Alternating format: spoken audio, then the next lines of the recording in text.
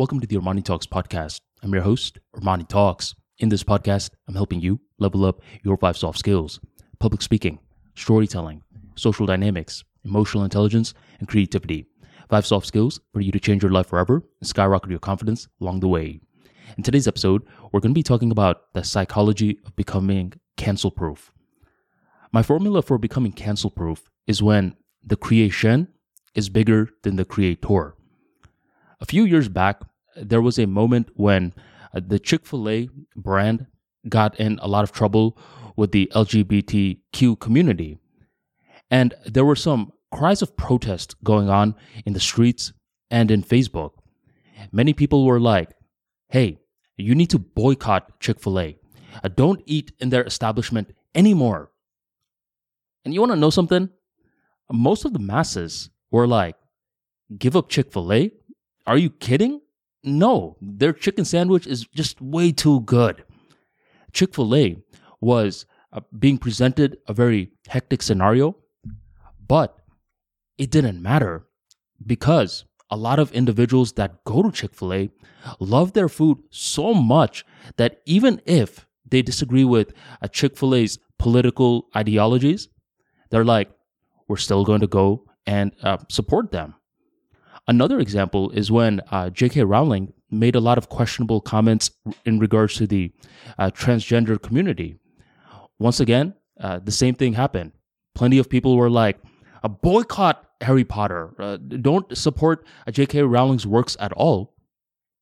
But still, it didn't matter too much because people that liked Harry Potter didn't just like it. They loved it. These were two situations where the creations were bigger than the creator. And whenever someone has that dynamic, you can't necessarily cancel the creator. And I mean, we can keep on going with the examples. I mean, another example is of Jeff Bezos, Amazon. Who else?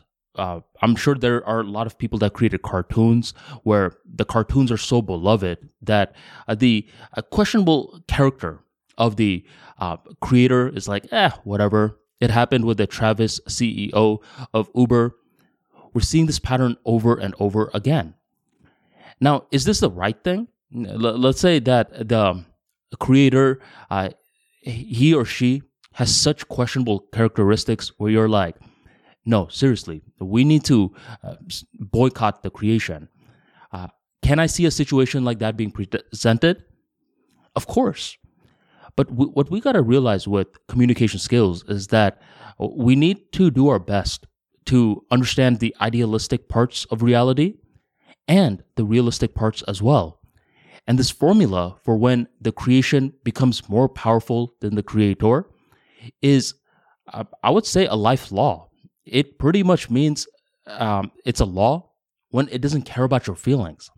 So yes, we may be like, well, this isn't right, but that doesn't take away on its accuracy.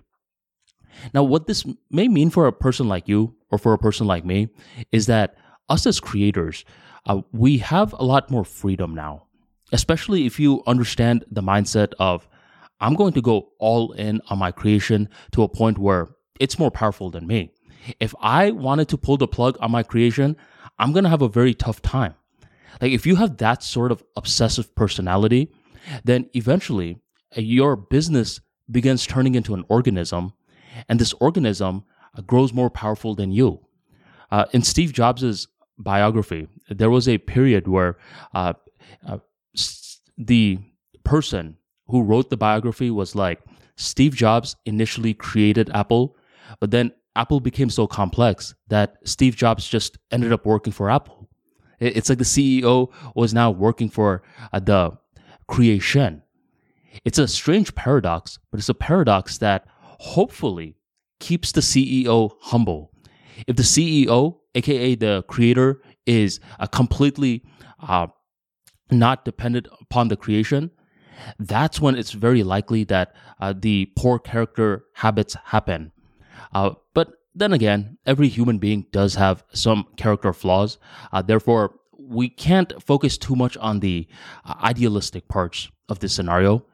This episode was predominantly measured for the life law aspect.